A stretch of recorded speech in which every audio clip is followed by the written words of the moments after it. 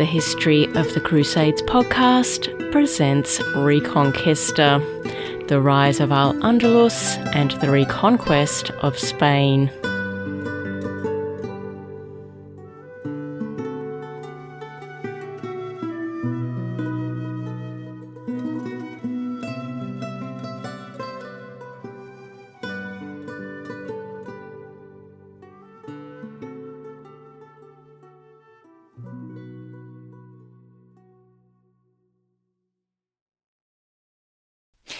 Episode 14, Muhammad I.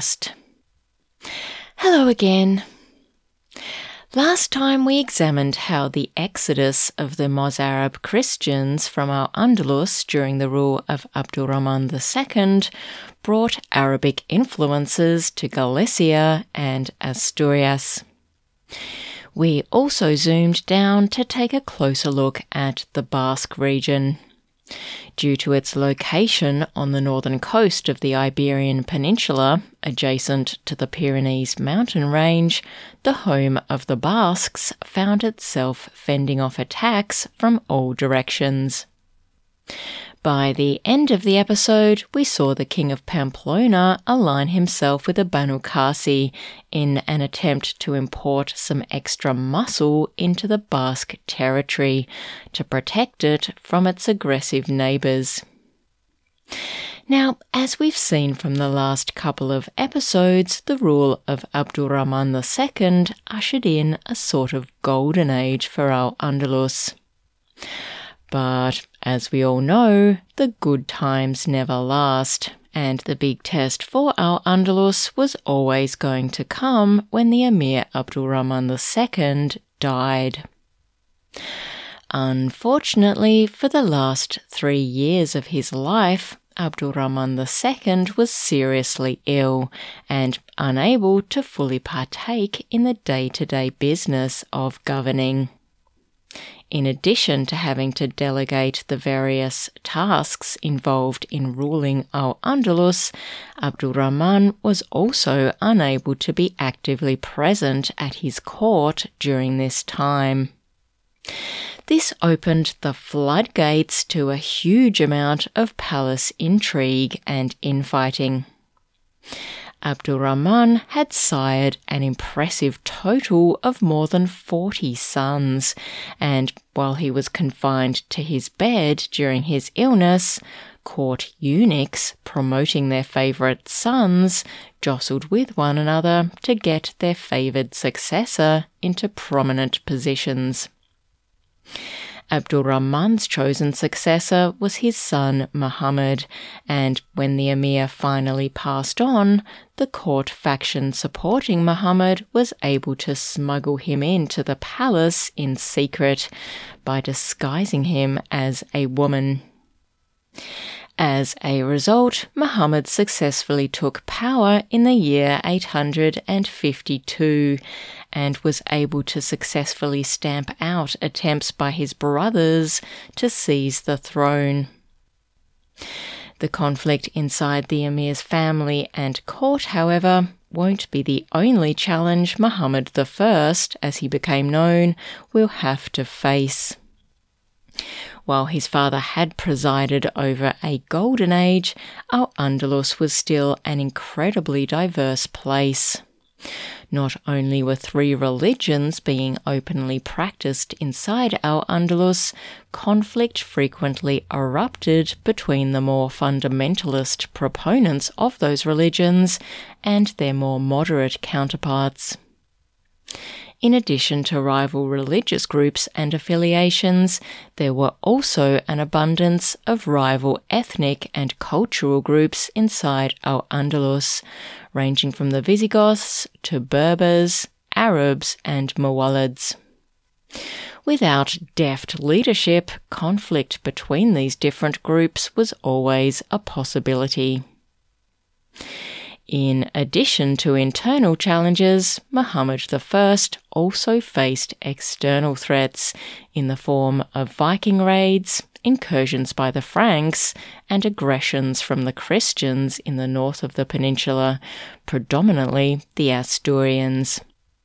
So, how did Muhammad fare in facing down all of these challenges? Well, fortunately for Muhammad, the exodus of the more fervent Christians from Al-Andalus to Galicia and Asturias during his father's reign meant that most Christians remaining inside Al-Andalus were happy to keep their heads down and live under the emir's rule. However, it wasn't all rainbows and unicorns.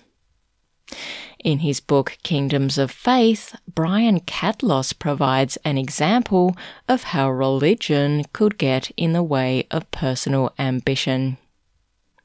He cites the experience of a man called Kumas ibn Antunyan, who was a highly respected and well-educated Christian man who had served as a scribe, translator, and advisor to Abdul Rahman II. After Muhammad rose to power, Kumas was singled out for promotion into the position of chief scribe in the royal court, but he was taken aside and told that it would be super awkward for the emir if he were to have a Christian as his chief scribe. Kumas took the hint and converted to Islam. He was duly promoted, but endured constant bullying and taunting from his co-workers that he was a false Muslim who still secretly practiced Christianity. The situation eventually became untenable, and Kumas was forced out of the royal court. Not content that Kumas was now out of a job, the emir bowed to pressure from within his court and confiscated Kumas's property so that it couldn't be passed down to his children. So, while on the whole conflict between Muslims and Christians had settled down, it still made its presence felt on the micro level. Interestingly, Brian Catlos reports that there is no evidence of any significant conflict between Jews and Muslims in Al-Andalus at this time. However, there was significant conflict between Al-Andalus and the Christians in the north. The current king of Asturias was a man called Ordoño. King Ordoño's reign commenced in the year 850, 2 years before Muhammad became the emir of Al-Andalus. Ordoño had spent his childhood in the court of King Alfonso II, of established the pilgrimage site at Santiago de Compostela fame, who we met back in episode 9. King Alfonso II had died in the year 842, following an impressively successful reign spanning more than 50 years. Despite King Alfonso's many achievements, one thing he hadn't been able to do was to father any legitimate sons. Consequently, when he died, Asturias found itself plunged into a succession crisis. Prior to his death, King Alfonso had named his successor as the son of Alfonso's predecessor, King Vermudo, a man called Ramiro.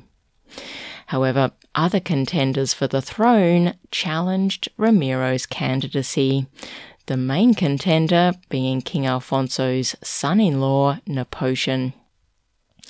Nepotian set himself up in Oviedo, the capital of the Kingdom of Asturias, which prompted Ramiro to seek military assistance from neighbouring Galicia.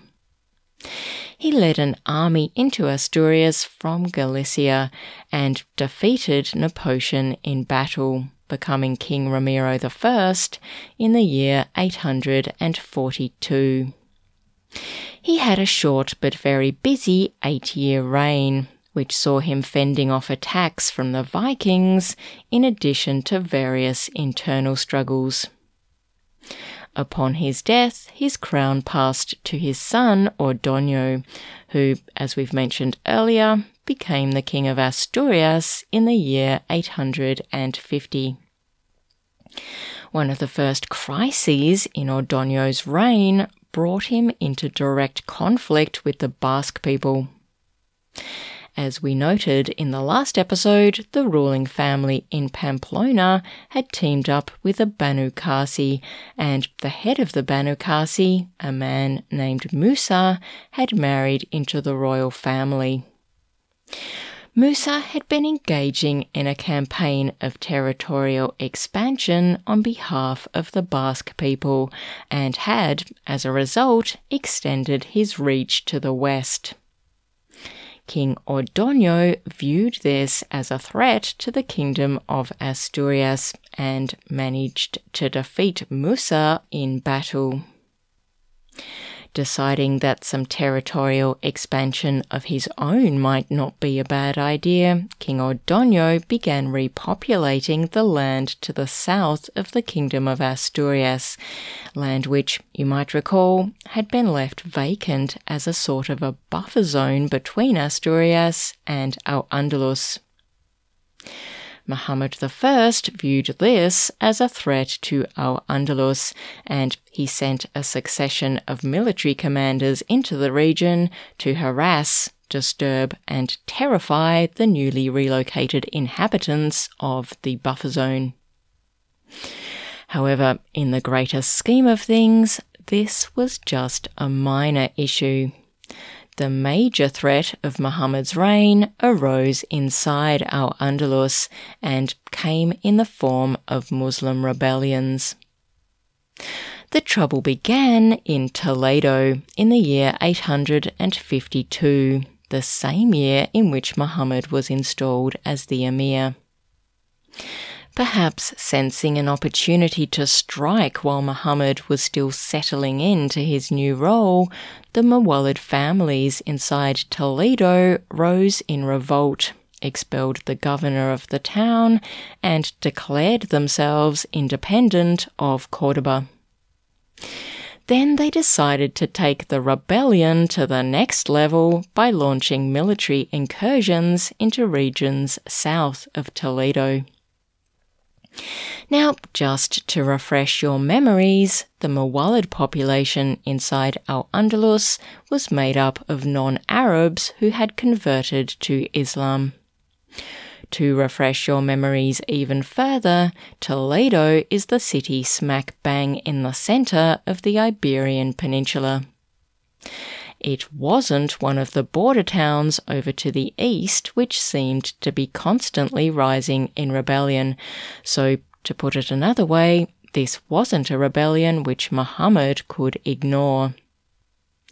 The Mawalids who led the Toledo rebellion were mostly comprised of descendants of aristocratic Visigoth families who, while they had accepted Islam as their religion, deeply resented the fact that a bunch of privileged Arabs governed their city and answered to the emir in Córdoba. Their stance was applauded and supported by some other local social groups who also resented the extent of Arab power, such as the Berbers. As word of the rebellion spread, it was also given the stamp of approval by the Banu Qasi in the Basque region, and then, even more alarmingly, by King Ordoño of Asturias, who pledged to send military support to the rebels. Now, there has been debate over the centuries as to the exact motives of these rebels and what outcome they were hoping to achieve. While some historians contend that the revolt came about due to Spanish or Christian nationalism, Brian Catlos contends that current thought is that the rebels had no desire to overthrow the emir in Córdoba or to re-establish Christian rule.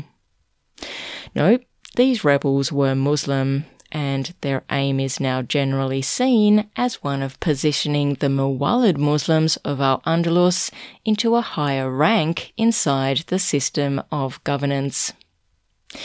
In other words, the Mawalid Muslims were sick of being ruled by the Arab Umayyad Muslims and wanted more power for themselves inside Muslim Al-Andalus.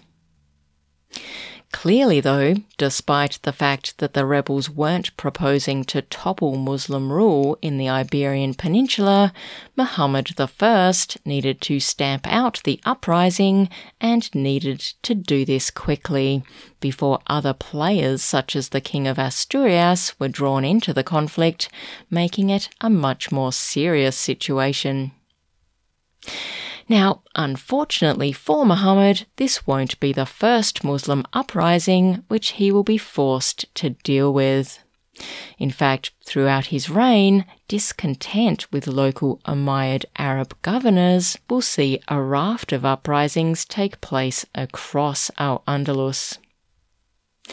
The tricky thing about those rebellions is, as we've discussed previously, most cities were governed by an Arab leader who answered to Cordoba and who was forced, to some extent, to govern with the assistance and support of local Muslims who were outside the Arab Umayyad faction. Put simply, the armies of Cordoba couldn't mobilize on behalf of every governor who was having trouble keeping order in his city, so to a large extent the cooperation of other Muslim groups was necessary for Umayyad rule to survive. The same issue applied to the stamping out of rebellions. Muhammad really needed to form alliances with local Muslims in and around the rebellious city in order to be sure of defeating the rebels and keeping them out of power. So, in response to the Toledo rebellion, Muhammad managed to gain the support of a network of Berber families who were traditional enemies of the Berbers supporting the Toledo rebels. Muhammad and his forces, with the assistance of the Berbers, were able to nip the Toledo rebellion in the bud before the involvement of the Basque people and the Asturians.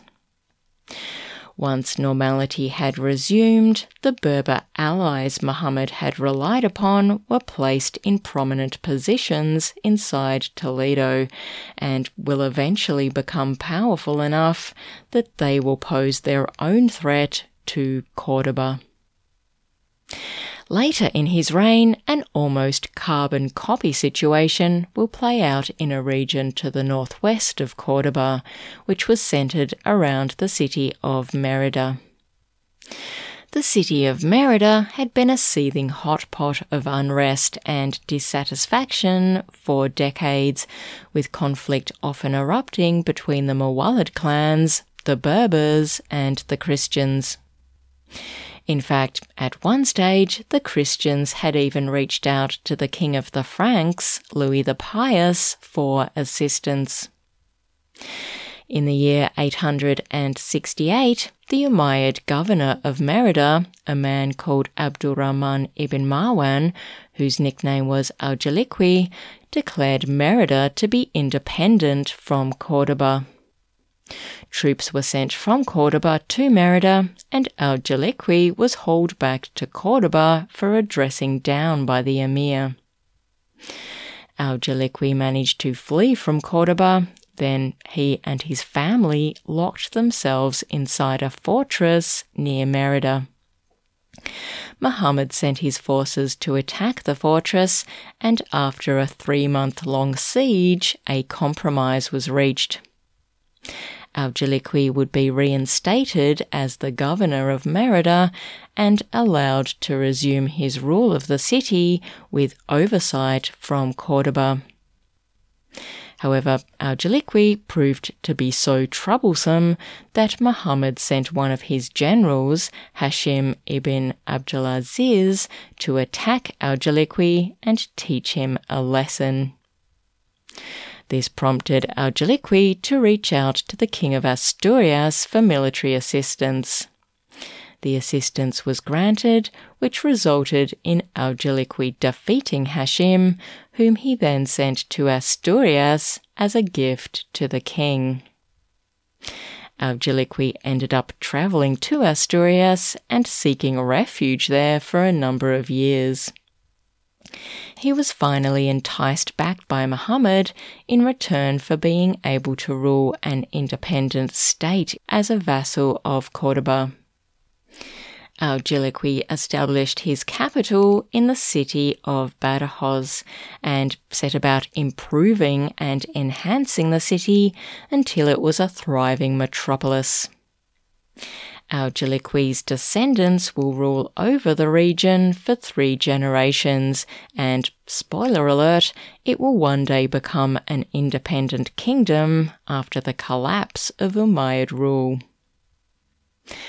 Join me next time as we welcome a new king to the throne of Asturias and continue our examination of the rule of the Emir Muhammad I. Until next time, bye for now.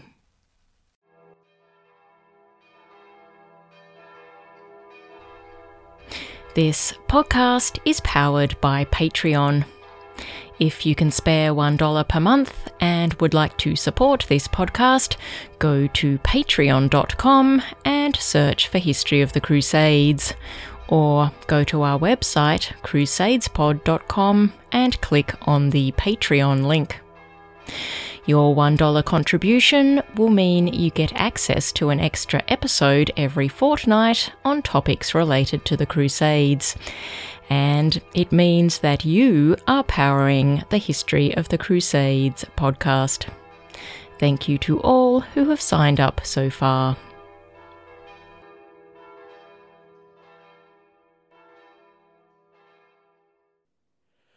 Sanctus, Sanctus,